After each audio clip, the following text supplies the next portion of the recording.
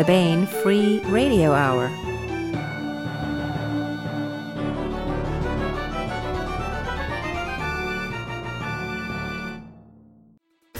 On the podcast, the itinerant Star Hopper's Guide to Time Slippage gets a third edition before the first edition is even published.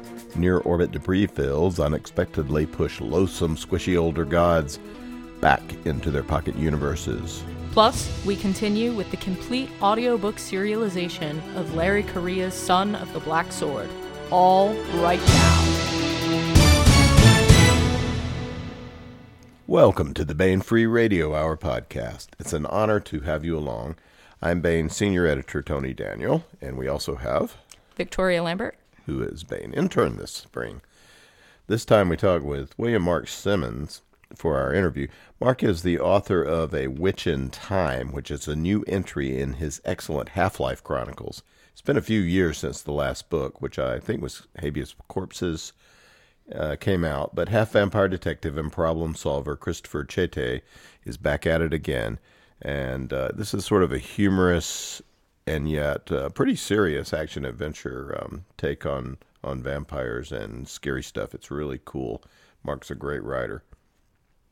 And we continue with the complete audiobook serialization of Larry Correia's great high fantasy novel, Son of the Black Sword. Now, here's the news.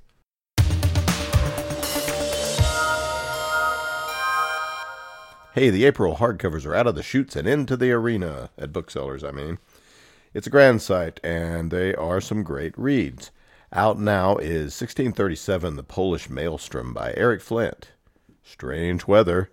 The Ottoman Empire has captured Vienna and is now laying siege to the Austrian government in exile established in the city of Linz. Both the United States of Europe and the Kingdom of Bohemia have come to Austria's assistance, but everyone knows this is going to be a long and brutal struggle. Meanwhile, Poland is coming to a boil. The Bohemians have sent an army into Poland with the goal of expanding King Albrecht Wallenstein's growing empire in Eastern Europe.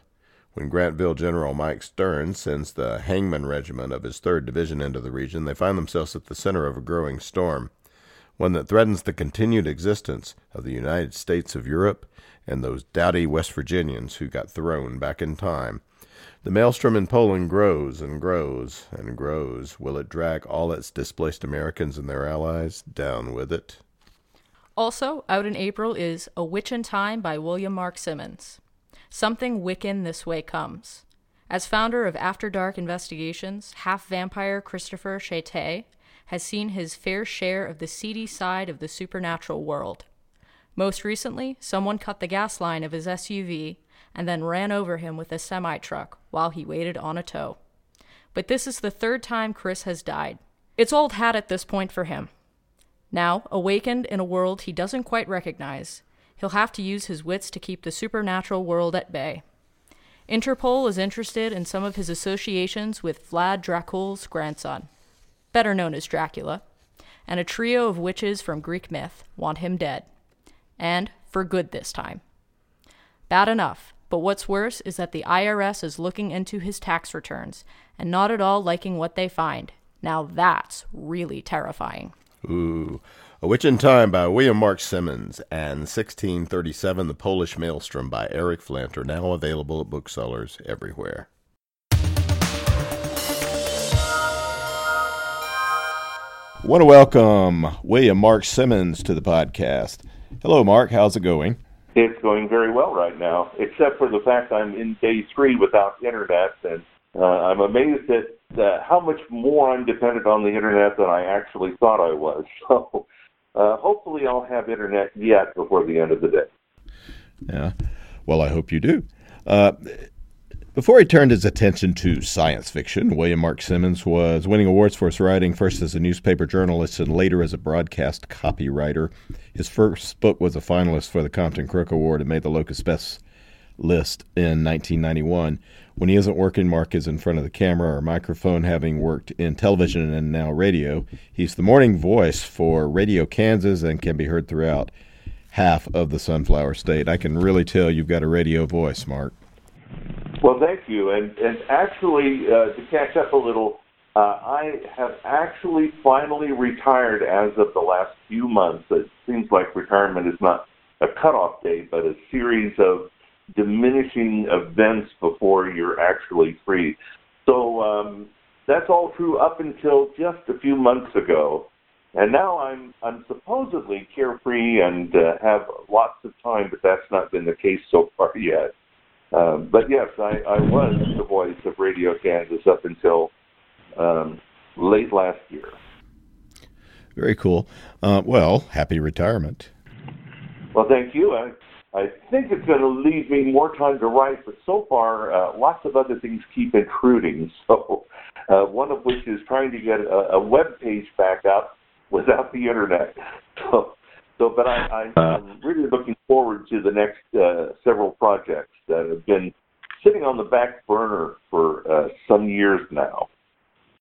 Well, one of the things that we now have before us is your new book, which is A Witch in Time, which is Volume 5 of the Halflife Chronicles. It is out after several years of hiatus in the series. Can you? I want to dive into the book and talk about everything that happens a little bit. But can you tell us where we begin in the series? What's happened before with it's Christopher Cséjthe, right? Is that how we say your main character's name? Yes, Cséjthe. And and by the way, his last name is actually the name for the castle that Elizabeth Bathory lived in. So it seemed like a fitting name for the protagonist, who's a little bit undead, like being a little bit pregnant, I suppose. Calling it the Half-Life series is one alternative. I used to refer to it as the Almost a Vampire series, since Fifth's got one foot in the grave and the other foot presumably on a banana peel. One Foot in the Grave was the first book, which came out back in, when was that? That was back in 1996 it came out. So it's been about 23 years from One Foot in the Grave all the way up to A Witch in Time. And talking about hiatus, Dead Easy, which was the fourth book in the series, actually, it's been about 12 years since Dead Easy came out. And A Witch in Time, or Something Wiccan This Way Comes, is the fifth and final book, presumably in the series, that sort of closes the circle and also finishes the arc of Dead Easy.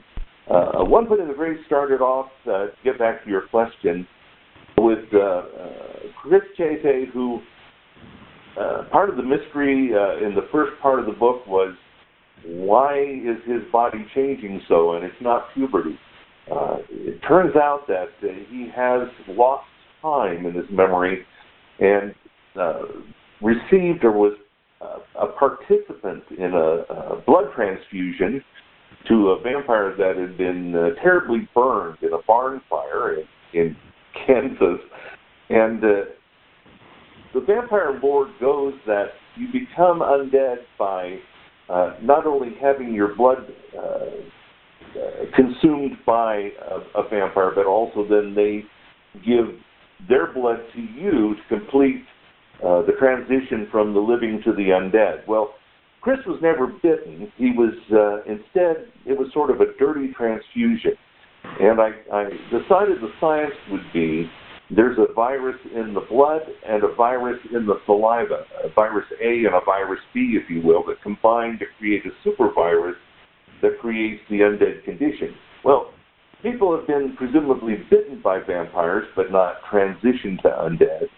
And so they have virus A, but no one's ever had virus B without virus A. And so the effects on Chris Cséjthe is unique and unusual. So he's a little bit undead, but not really human anymore either. And so the series progresses from that unique condition where the living would like to get a hold of him, possibly to put him in a lab or even vivisect him, and the dead would also like to get their hands on him for various reasons.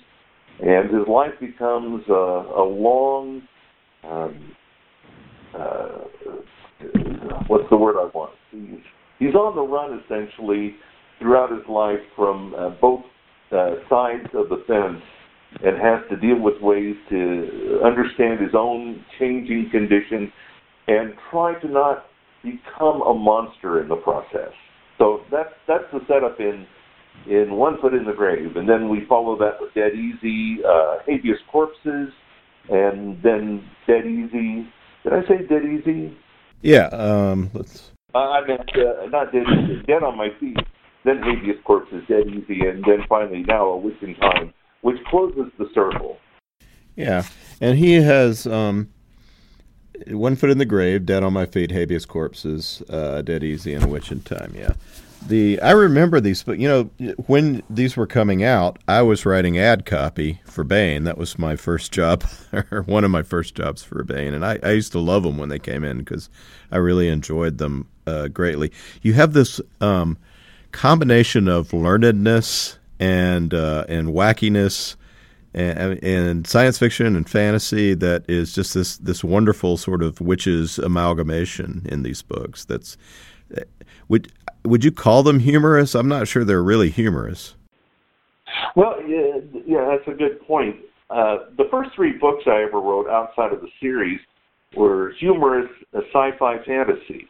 And doing humorous horror, which is the Dead Easy series, or the Halflife series, is kind of a balancing act between trying to write something that hopefully is horrific and scary enough to do justice to the idea of horror and the themes of horror. And I think Chris's life is sort of a horror, and like the concept of madness in Hamlet, which posits that Hamlet had to act crazy to maintain his sanity.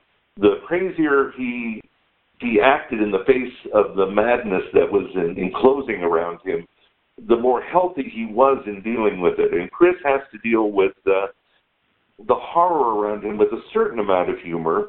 But at the same time, I've read stories over the years that tried to be funny and serious, and generally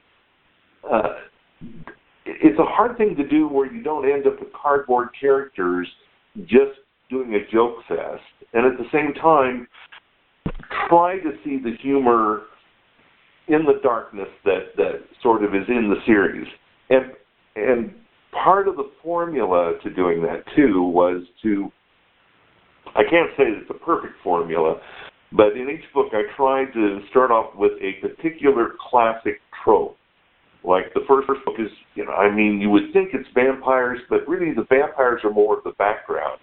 The first trope in the first book is the mummy, and the second book is zombies. The third book really riffs on the Frankenstein concept, and the fourth book was really Cthulhu and the Lovecraftian mythos. And then each book also generally has a historical big bad.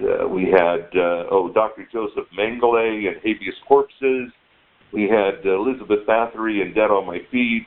We had Marie Laveau and Rasputin in Dead Easy. And so there's a kind of a formula, and then I throw in multiple mythologies on top of that, where I kind of combine them in a blender like a Rubik's Cube of the Damned, and try to mix in historical events, and always have a science fact / science fiction premise underneath. So, like you say, it's a real witch's brew, and having that blend of humor and horror. I over the years at book signings and events, I've had parents come up to me and say, "Oh, this is funny. Should I get this book for my kids?" And I go, "Well, how old are they?"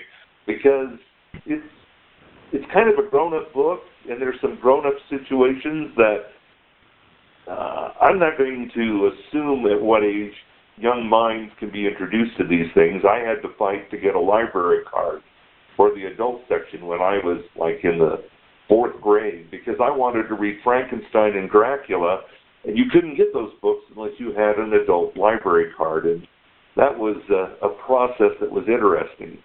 So I wouldn't presume to dictate at what age young minds could read my books. They're not that X-rated or anything, but nonetheless, parents are looking for something for their young kids to read and enjoy because it's funny, I'd say, yeah, it's not that either. Yeah, well, I think it would be an advanced youngster that would want to read this because Chris is hit on a lot by the supernatural entities around him, for one thing. Kind of a monster magnet in some ways. Yes, exactly. The other thing maybe to bring us up to speed on is where he is emotionally. He has lost his family, and he has a sort of ghostly connection with another set of. Where is he with that at the beginning of the book? Because he's not a happy camper at the beginning of the book. No, at the end of Dead Easy, he had lost everyone. His extended family, of course, he lost his original family, his wife and daughter, back in One Foot in the Grave, and had the horrific experience of waking up next to them in the morgue and seeing what was left of their bodies after a rather horrific car crash with a semi, which really, he continues to have the PTSD of that experience throughout the book. And he has an increasingly angry attitude or relationship with the higher powers, such as they may be. At one point in A Witch in Time, someone suggests to him that he is God's sword, and he gets very angry about that, but finally admits he might be God's penknife or his box cutter. But he's really at the point where we go into A Witch in Time, where it's been a couple of years since Dead Easy, and he has a death wish. He's actually been in therapy, and his therapist has said, you have a death wish. And his problem with fulfilling that wish is the moral and metaphysical guidelines that say if you commit suicide, you cannot be reunited with your loved ones. So he's battling the impulse to give in to despair and allow himself to be an easy target, and at the same time angry that the latest vampire hit squad who shows up on his doorstep, so to speak, can't close the deal. And he tells them that they're just a big tease to go back if they can't do it right. And so he's really in a dark place. And I felt like this being the final book in this series and closing the circle, I needed to address this person who has been, I like to think, in a sense, he has been God's sword. Unexpectedly and not, he sort of stumbled into it. He doesn't go up against the forces of darkness as much as stumble into their path and then try to figure out how to get back out again. And I have to say, one of the running jokes of the series from the first book is that Chris is a planner. He's a researcher. He's amassed quite an armory. He has all kinds of guns now with silver frag loads and wooden bullets. And the running joke is that they never end up being a solution to anything. He always has to MacGyver his way out of each situation with other items at hand. So, yeah. Well, occasionally, I mean, he did use some. He used some silver knives to good advantage in A Witch in Time that he had in his pockets. And he had a couple of things in his pockets that were not the typical heavy caliber weaponry you'd expect. The auto mods that I mentioned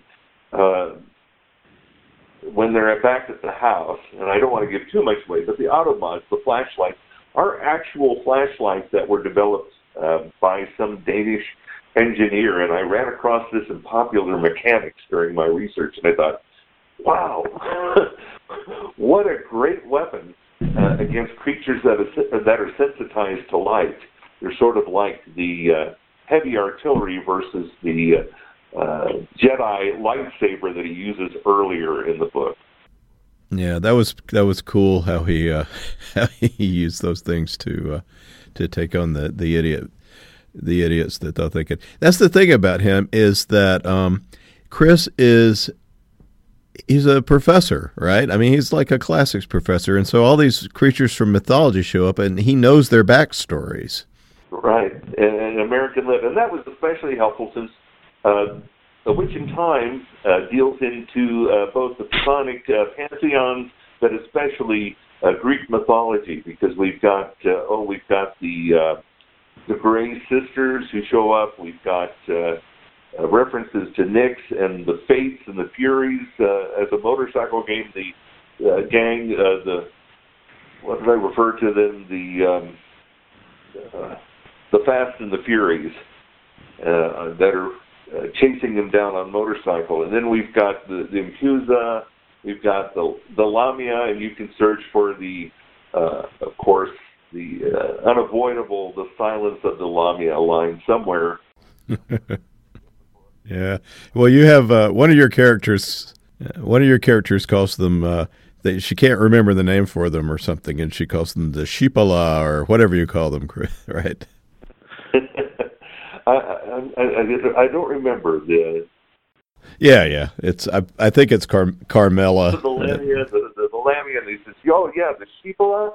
He says, "No, the Lamia." Gosh, So. Yeah.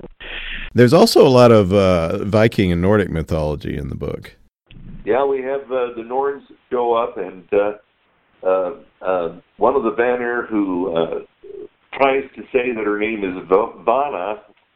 We don't know what her name ultimately is, but she's also a free agent in this and trying to recruit him for Ragnarok. And everything is lining up for an end of days event, whatever your mythology is, because you start off with the concept of Pandora's box, which may or may not be a box, possibly coming open soon from allowing an interdimensional portal to open up to allow the unspeakable intelligences and the madness from a dimension beyond to come into our world and end life as we know it. So there's a lot going on. Yeah. Well, there's, we don't want to, of course, give too many spoilers, but we can say, I think we could probably say up to what Anne Harkwind is doing, or is trying to guide Chris through. Could we talk a little bit about the very beginning of the book and who shows up and what's going on? I believe it's one of the Norns that's on the cover, right? Is that? Yeah.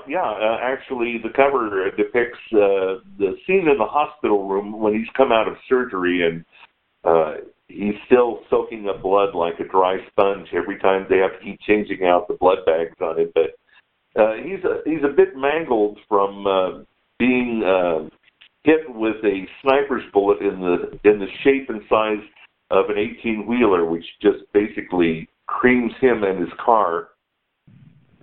And he wakes up in the hospital, and one of the characters there, he's trying to ward off an assassination by one of the Grey Sisters who shows up, posing as a nurse. At the same time, there's a candy striper there.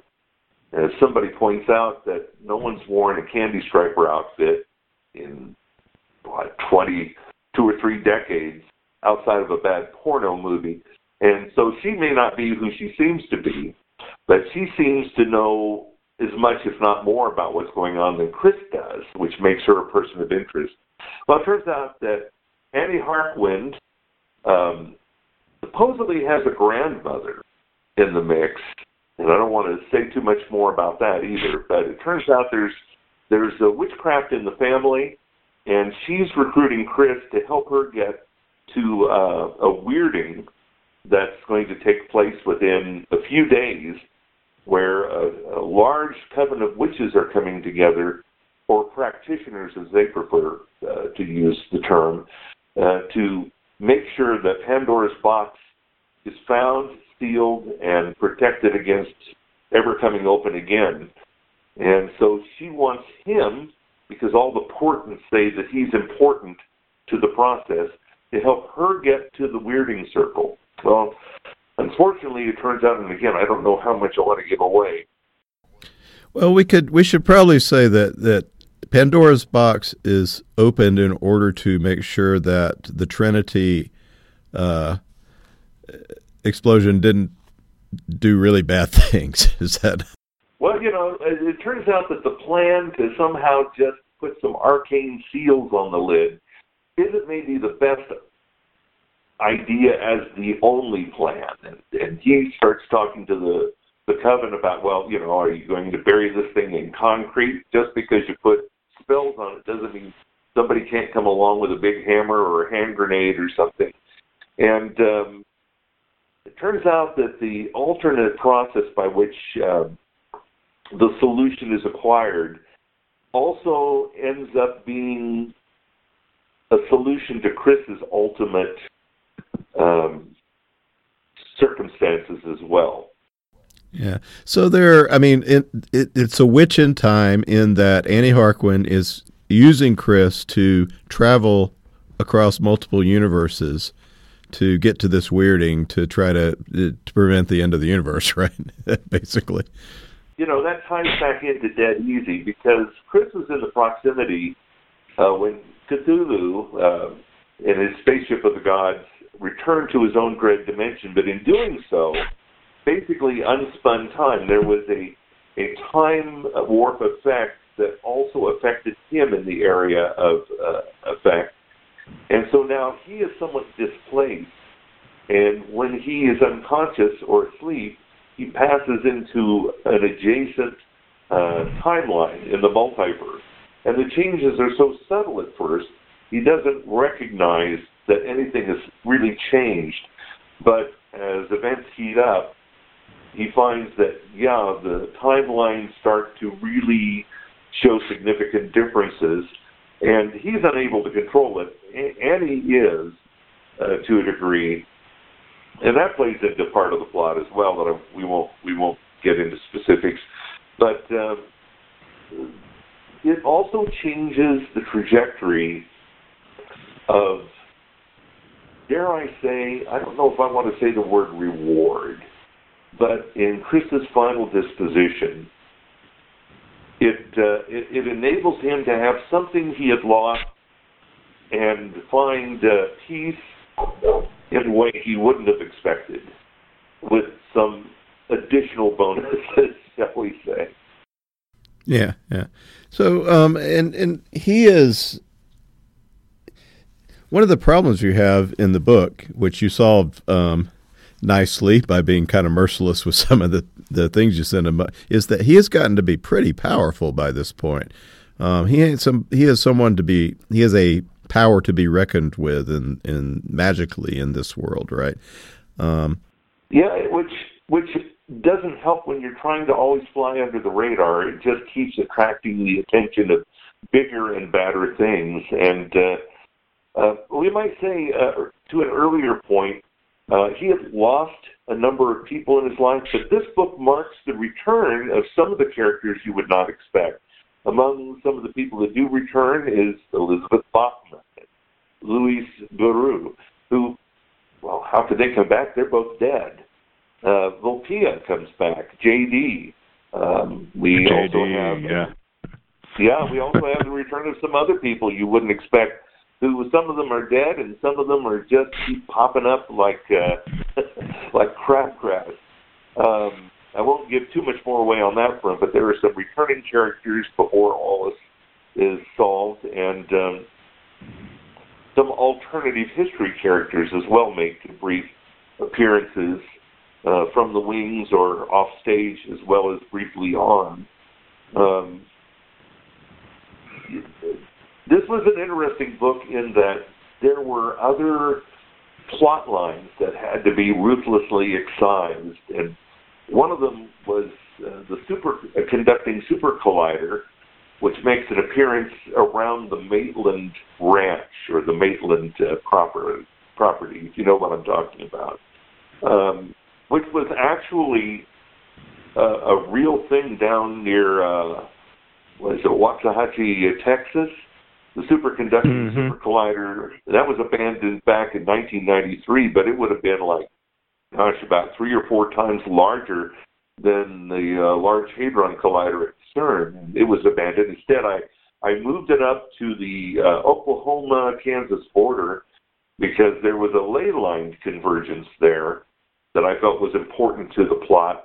And then a whole plot around that, which changed somewhat radically in the final version of the book, because we would have been talking 2 more books, I think, otherwise. So I tend to overstuff the books sometimes with the extra plots and backstories, and this was one where I think I made it leaner and meaner. Yeah. I mean, well, that's what's amazing about, we're sitting here and talking about all these various elements, and yet in the book it comes together so well. You bring it all together in this weird, cool mixture. I wouldn't even begin to ask you how you do it, but there's a lot of craft that goes into these. It would have been a lot easier back when I was writing One Foot in the Grave if I knew there were going to be 5 novels. And I wrote each book successively, trying to make it a standalone so that anyone picking up a book out of order or a later book in the series would read it and kind of understand a little bit of what had happened and put the pieces together on the fly, and then the book was great on its own. But this book was probably the hardest because we're not only 5 books in now, but so much has happened, and to really close the circle, to really do Chris's arc justice, there were old threads that needed to be brought back in and tied off, rejoined to the fabric, and so that the whole weave hopefully does complete. I mean, there's always going to be certain people who want to know what happened to this character or why something didn't go a certain way. I guess, there's always characters, there's always readers who want something a little more, but I hope I satisfied most of the readers here with doing both Chris and his cohorts justice in the end. Yeah. Well, let's talk a little bit about some of the characters. There's a lot, but some of the main characters. We talked a little bit of Anne. What about Carmela? Carmela Lefanu, who keeps popping, who won't go away. Yeah, and Carmela Lefanu. I should mention that Carmela, the name came from Sheridan Le Fanu's story Carmela, who was really one of the first vampire stories out there. Vampire stories go back hundreds, if not thousands of years, but as far as literature goes, Le Fanu's Carmela predated Bram Stoker's Dracula by around, 26 years or so? So she was out there before Dracula was in the literature, and it seemed a fitting name for a character who keeps popping up and has become very.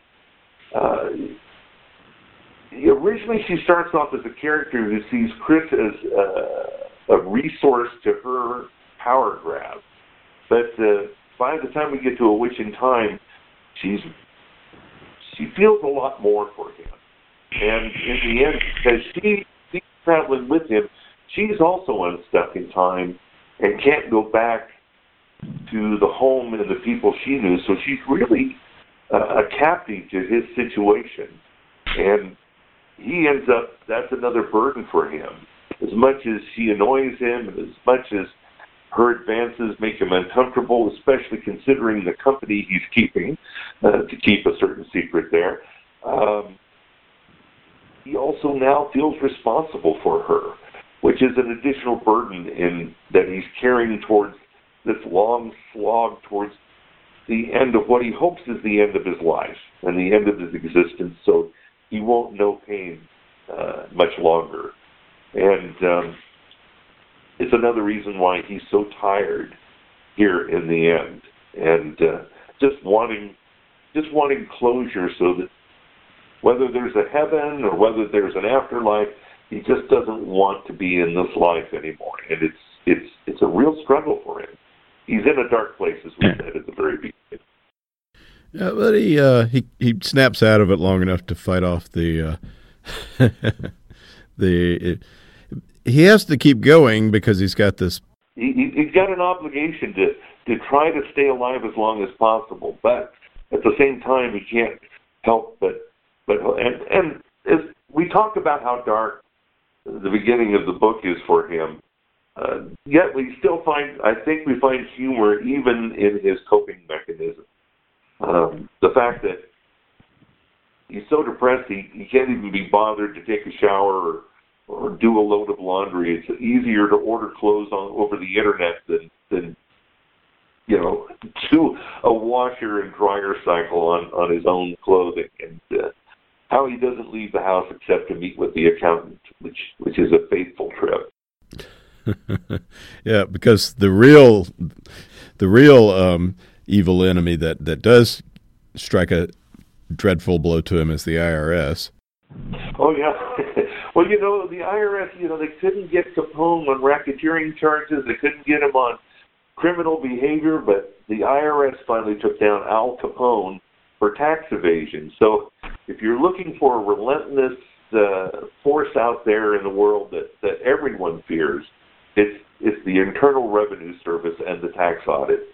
And having financial accounts that were deeded to him by Vlad Dracul himself and predating his life by several centuries, that eventually threw a red flag somewhere along the line. Whether his enemies pointed the IRS at him or they just caught up to him on his various accounts, we may never know, but they certainly show up. They would seem to be his biggest problem until, of course, the next bigger problem comes along.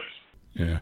Well, that's certainly going to, if you have Dracula's money, you are definitely going to get an audit flag for sure. So what about Vanna North? She's another character we meet at the beginning.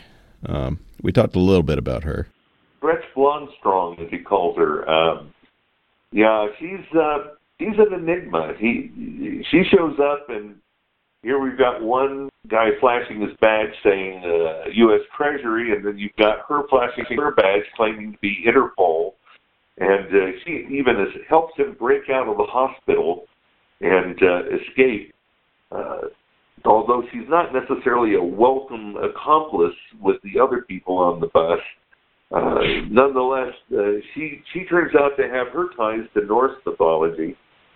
As one of the Norns I can't remember if it's one of the Norns or Chris who refers to her as the Valhalla back girl, and she's there to recruit him for the end of days events that are coming up, because the Norse are always looking for doughty warriors who can assist them in the great battle to come, and he's already trying to multitask up to his armpits, and this is just another challenge. So we've got Norse mythology, we've got the Norns showing up at one point, we've got Greek mythology with all kinds of characters, and then of course when we start uncorking things toward the end, we have a return of the I'm having a moment here. We have the Cthulhu, the author. Yeah, the Lovecraftian stuff. I hope you I hope you're editing this. Who wrote the H.P. Lovecraft Alien? Lovecraft. Alien. I didn't think Lovecraft. I was having a senior moment. Yeah. We have the whole Lovecraftian mythos re-erupt as creatures that he might imagine and others are trying to get through that cracking seal on Pandora's box to flood the world with darkness. Not only our world, but the adjacent timelines as well. So he's not only, we've raised the stakes where Chris is not only having to save his own life or save the lives of his friends, he's not even saving this world, he's saving the multiverse. so to speak. So, again, the stakes have never been higher. And there are also your standard horror monsters as well. He takes on. We should say Carmela is a vampire, and she's trying to get him to come to New York and take on his duty as head of the New York Vampires. Right at the beginning, he's really shirked that whole job. Of course, as he points out, when he was in New York, people were always trying to kill him there. It hasn't stopped them from sending people down to where he is in the Midwest again. But at least he wasn't as busy dodging attacks as he was when he was in New York. So yeah, he wanted to wash his hands of the whole thing. When you're trying very hard, and this has been a theme throughout the books, he's really struggled with the idea that as each change occurs and his need for blood increases, he's trying not to be a monster. He doesn't want to become a monster. He fears becoming a monster. And the idea of being in charge of other monsters is something that he wants to be as far away from as possible. And yet, in the past, he's also struggled with the opportunity to maybe do good, but the limitations of how much good he can do without increasing the chances that he'll die trying to do that. Although that may be looking pretty good to him now. Yeah. But, as he says, and one of the fun things about the books is that the vampires are basically self-serving evil who will turn on you at any moment that it's to their advantage, right? Well, that's the assumption. But I think as the book goes on, as the books go on, there's also the recognition that monsters of every stripe are like people. There are the evil assholes, and then there are the ones who are driven by just the needs that their existence have imposed upon their physical structure, their bodies, their minds. I dabbled in the second book, Dead on My Feet, with a religion that had started up with a certain character who started preaching to the creatures of the night on the concept of the Church of the Open Tomb. Christians believe in the cross as a symbol, which is, of course, a symbol of torture and death. And he was juxtaposing the symbol of the empty tomb after the resurrection of Christ, if you want to go in that direction, as being a symbol of death not being the final state. And if an empty tomb is a symbol also for religion, that perhaps there is a place in faith for creatures of the night who have always been told that they're damned and that they're evil and that they have no choice but to be evil. And so I think one of the things that Chris finds along the way is that, yes, there are really dark, evil things out there, but among some of his allies that he picks up along the way are creatures that would be considered monsters, but maybe are just like him, trapped by the circumstances of their existence to need blood or need other things. We may recall the situation he had with the zombies next door when he was putting the TV out in the backyard for movie night for them, and how not all zombies are terrible brain-eating creatures. Not all vampires are necessarily out to kill you, at least the ones who get to know you and may have better instincts. So Carmela is kind of a symbol of that transition from someone who would have killed him or used him to her own purposes to someone now that she still has trouble in her relationship with him, in being the kind of person that she should be, but I think it's evident that she's trying a lot harder now. And trying to find a way to bring closure to that relationship, too, was kind of an interesting challenge. Yeah. And probably, the best way to maybe close off talking about things and without giving too much away is that one of the characters observes that Christopher has he's kind of like symbolically a Fisher King of sorts of the multiverse. Yeah. And this is this is the book where he comes out of from the wound back. That's true. And I think one of the things I've wrestled with in the series is that there are stories with protagonists who take the bull by the horns, who take the sword in their hand, and they go out to conquer or seek the solution. Chris has been always the reluctant hero, and he always tries to do the right thing, but he hasn't sought to be a leader. He hasn't sought to be a solution. He's only trying to live his life as a decent person and do the right thing, and increasingly try not to become a monster. But call it fate, call it a divine plan, call it whatever, he's always drawn into these conflicts. And his solutions sometimes have been very passive, rather than being the person who makes everything happen through his own strength or force of will. It's sometimes through his allies and through the relationships he's forged is he able to bring together the kind of solution, the kind of synthesis from thesis and antithesis to a synthesis that brings the elements together to find an unexpected way through into the next stage of the journey. And so at the end, when he's holding hands with the other people who have come to this place in time where it's do or die, where it's either we save the universe and sacrifice ourselves or what, he finds himself again not being necessarily the person who made everything happen, but without him, none of it could have come about.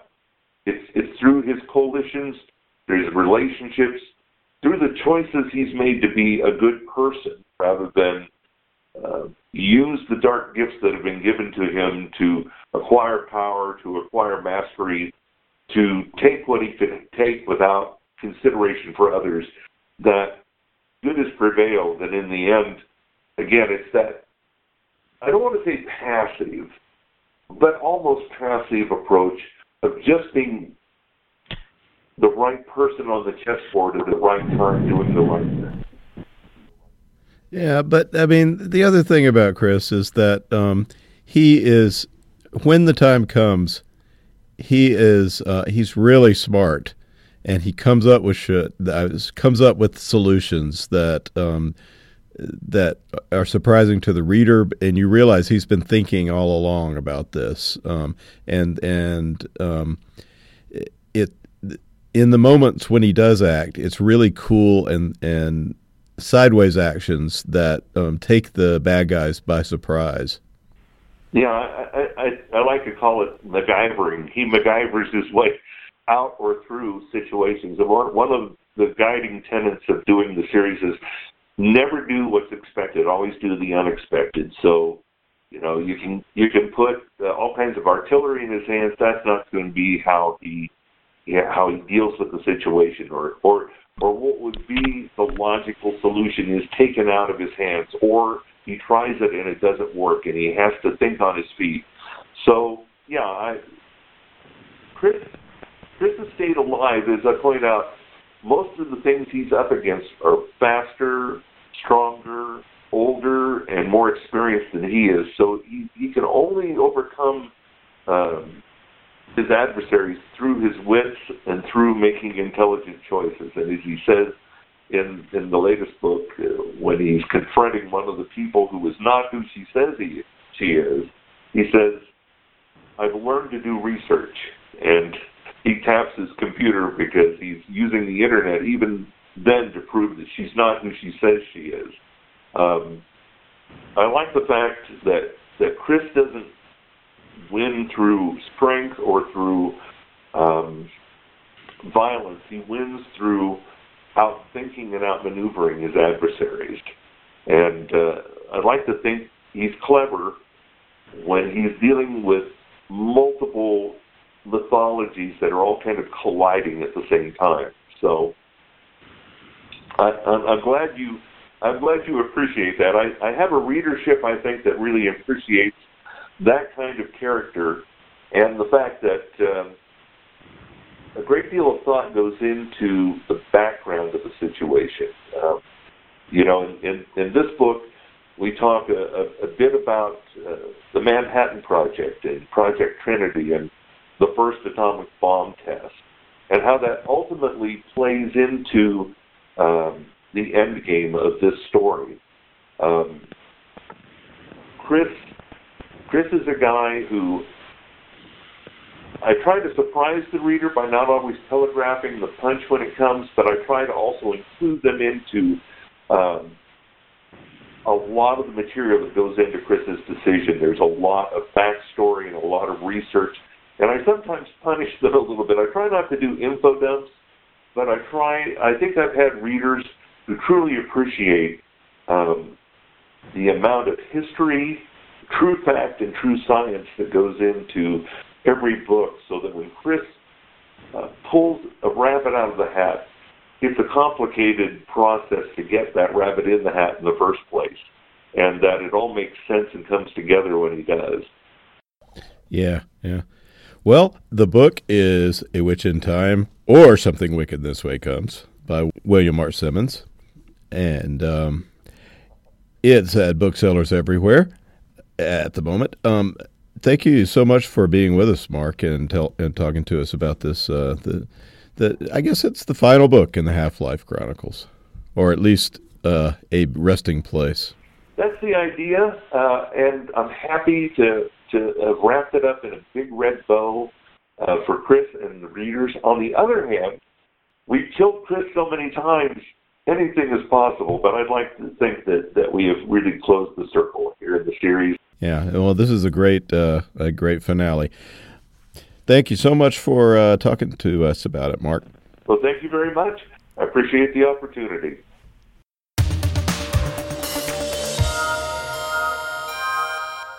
Now we continue with the complete audiobook serialization of Son of the Black Sword by Larry Correia, Book 1 in the saga of the Forgotten Warrior. After the War of the Gods, the demons were cast out and fell to the world. Mankind was nearly eradicated by the seemingly unstoppable beasts, until the gods sent the great hero Ram Rowan to save them. He united the tribes, gave them magic, and drove the demons into the sea. But as centuries passed, the descendants of the great hero grew in number and power. They became tyrannical and cruel, and their religion nothing but an excuse for greed. The people rose up, and the surviving royalty and their priests were made casteless, condemned to live as untouchables. The age of law had begun. Ashok Vidal has been chosen by a powerful ancient weapon to be its bearer. He is a protector, a member of an ancient military order of roving law enforcers. No one is more merciless in rooting out those who secretly practice the old ways as Ashok. But Ashok isn't who he thinks he is. And when he finds himself on the wrong side of the law, the consequences lead to rebellion, war, and perhaps transformation. Now here is the latest entry in Larry Correia's Son of the Black Sword.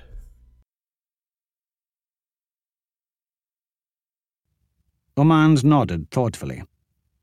I've come to give you your new orders. That was a strange choice of word. Orders implied some necessary action on his part. There was only one order that seemed likely to be given, and his sword would disapprove. Am I to kill myself, then? That seemed to be the logical choice, but the Vidal delegation wouldn't hear of it. They didn't care what was done with you, as long as you died by a hand other than your own, preferably in combat, but they grudgingly accept execution. They're willing to take some risk to get their sword back, but they refuse to simply throw it away. It took some debate before they agreed to turn you over to me. So no, Ashok, you will not kill yourself, though when you hear your orders, you may wish to. He couldn't imagine what else it could be. Unless they wanted him to walk from here to the capital, naked and barefoot, probably starving, and dueling every desperate fool along the way, all so the whole world could mock him before he presented himself at the Inquisitor's dome to be strung up and sunburnt to death. But if a penance walk was what justice required, then he'd gladly do it. I will serve. Have you been to the lands of Great House Akershan? Yes. The Order has sent me before. Good. I'm sending you again. Akershan was far to the south. It was a cold, desolate place with tall, rocky shores overlooking an icy sea infested with demons. Yet just beyond the ice coast was Fortress, the impenetrable island of criminal fanatics and their deadly magic. Ah, a suicide mission. This was a much better death than he'd hoped for. Ashok's expression must have changed because Omand hesitated. The condemned should not smile. Yes? Since I'm to die, it is wise to let me take some lawbreakers with me.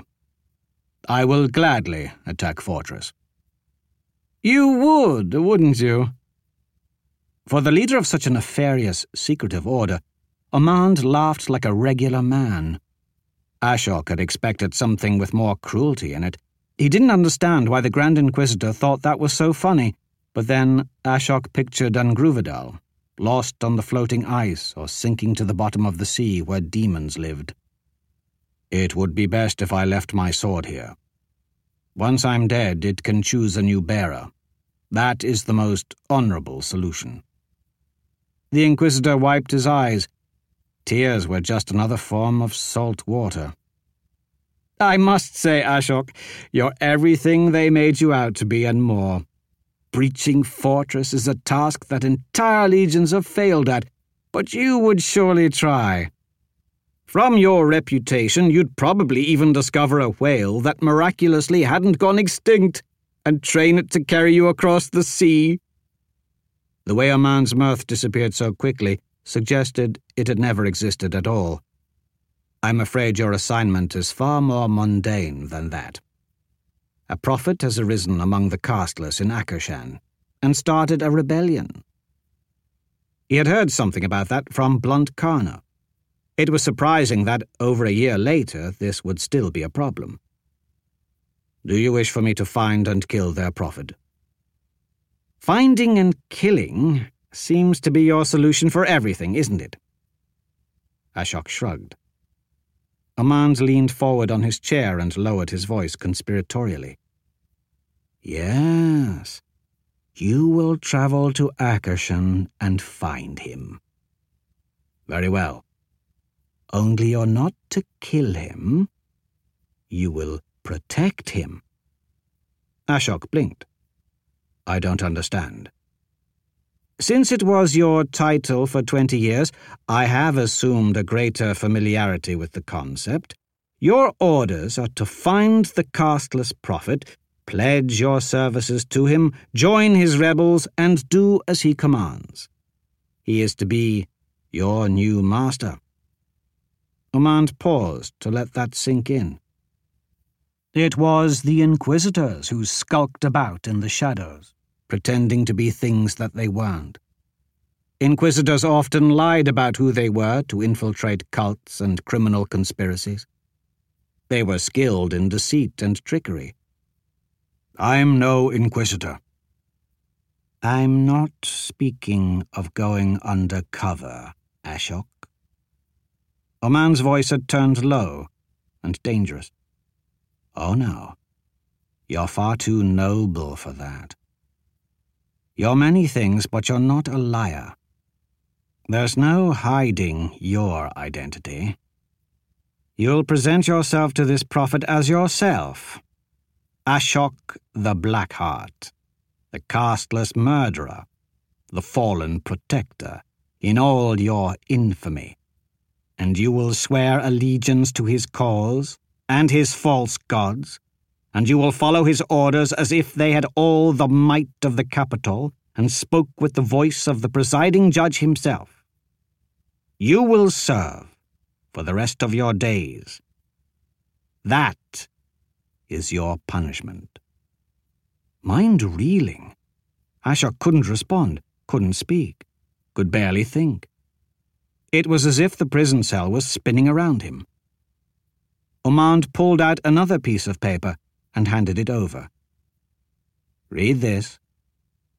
It was as Ormond said. The written orders were clear. Ashok was to join the casteless rebels. 10 members of the committee had signed off, and it was stamped by the presiding judge. Their word was law. Why? The why never mattered to you before. Do you question the validity of these orders, prisoner? No. Good. But the dumbstruck look on your face amuses me, so I will tell you why. Every man has a place. You're a casteless criminal, so your place will be with the casteless criminals. This is your obligation. This is your sentence. The rest of your pathetic life will serve as an example to any who dreams of transgressing. If you were a normal man, I would take away your life. But your life is the law, so I'm taking that instead. Ashok couldn't breathe. This was worse than death.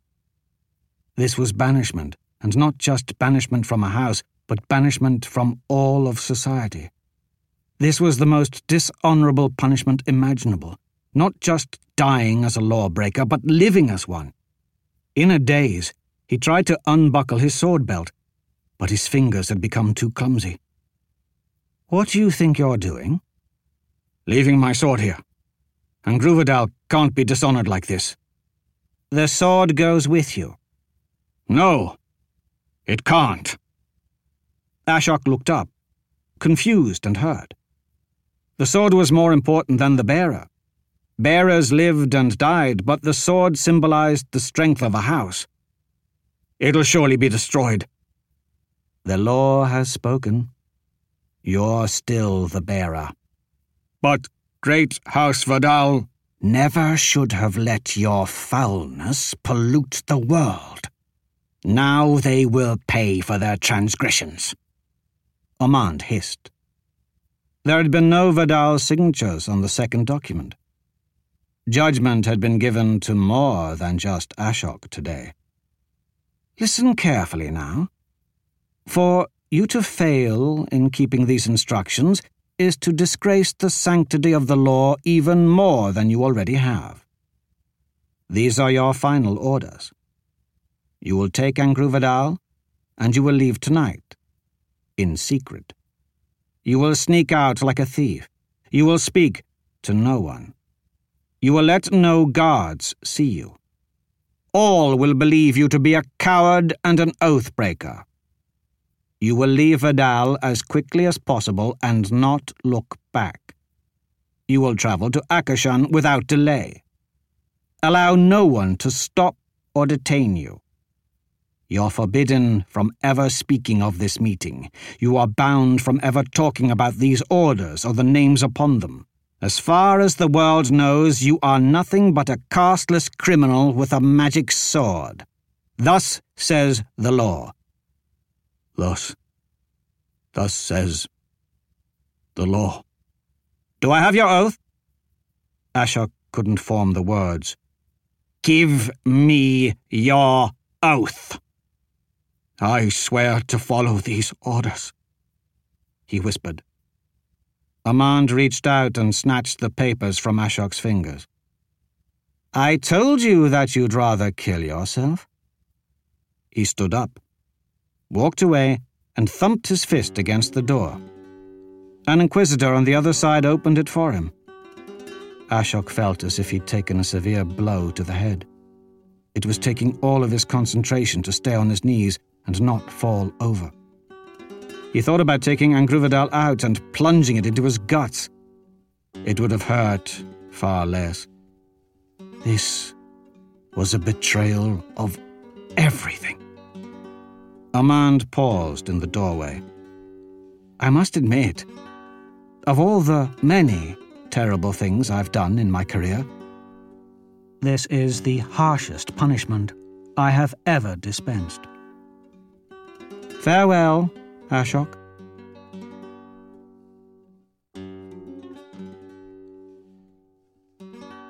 That was another entry in the complete audiobook serialization of Son of the Black Sword by Larry Correia, and that's it for the podcast. Thanks to Audible.com, thanks to Bain intern Victoria Lambert for editing help, and the podcast theme composer Ruth Judkowitz. And a trip through a magically changed American heartland where Kansas is now the highest point on Earth, and all her denizens are Sherpas with cool llama coats and cleverly clasped mukluks. Plus, thanks, praise, and plaudits to William Mark Simmons, author of A Witch in Time. Please join us next time here at the hammering heart of science fiction and fantasy, and keep reaching for the stars.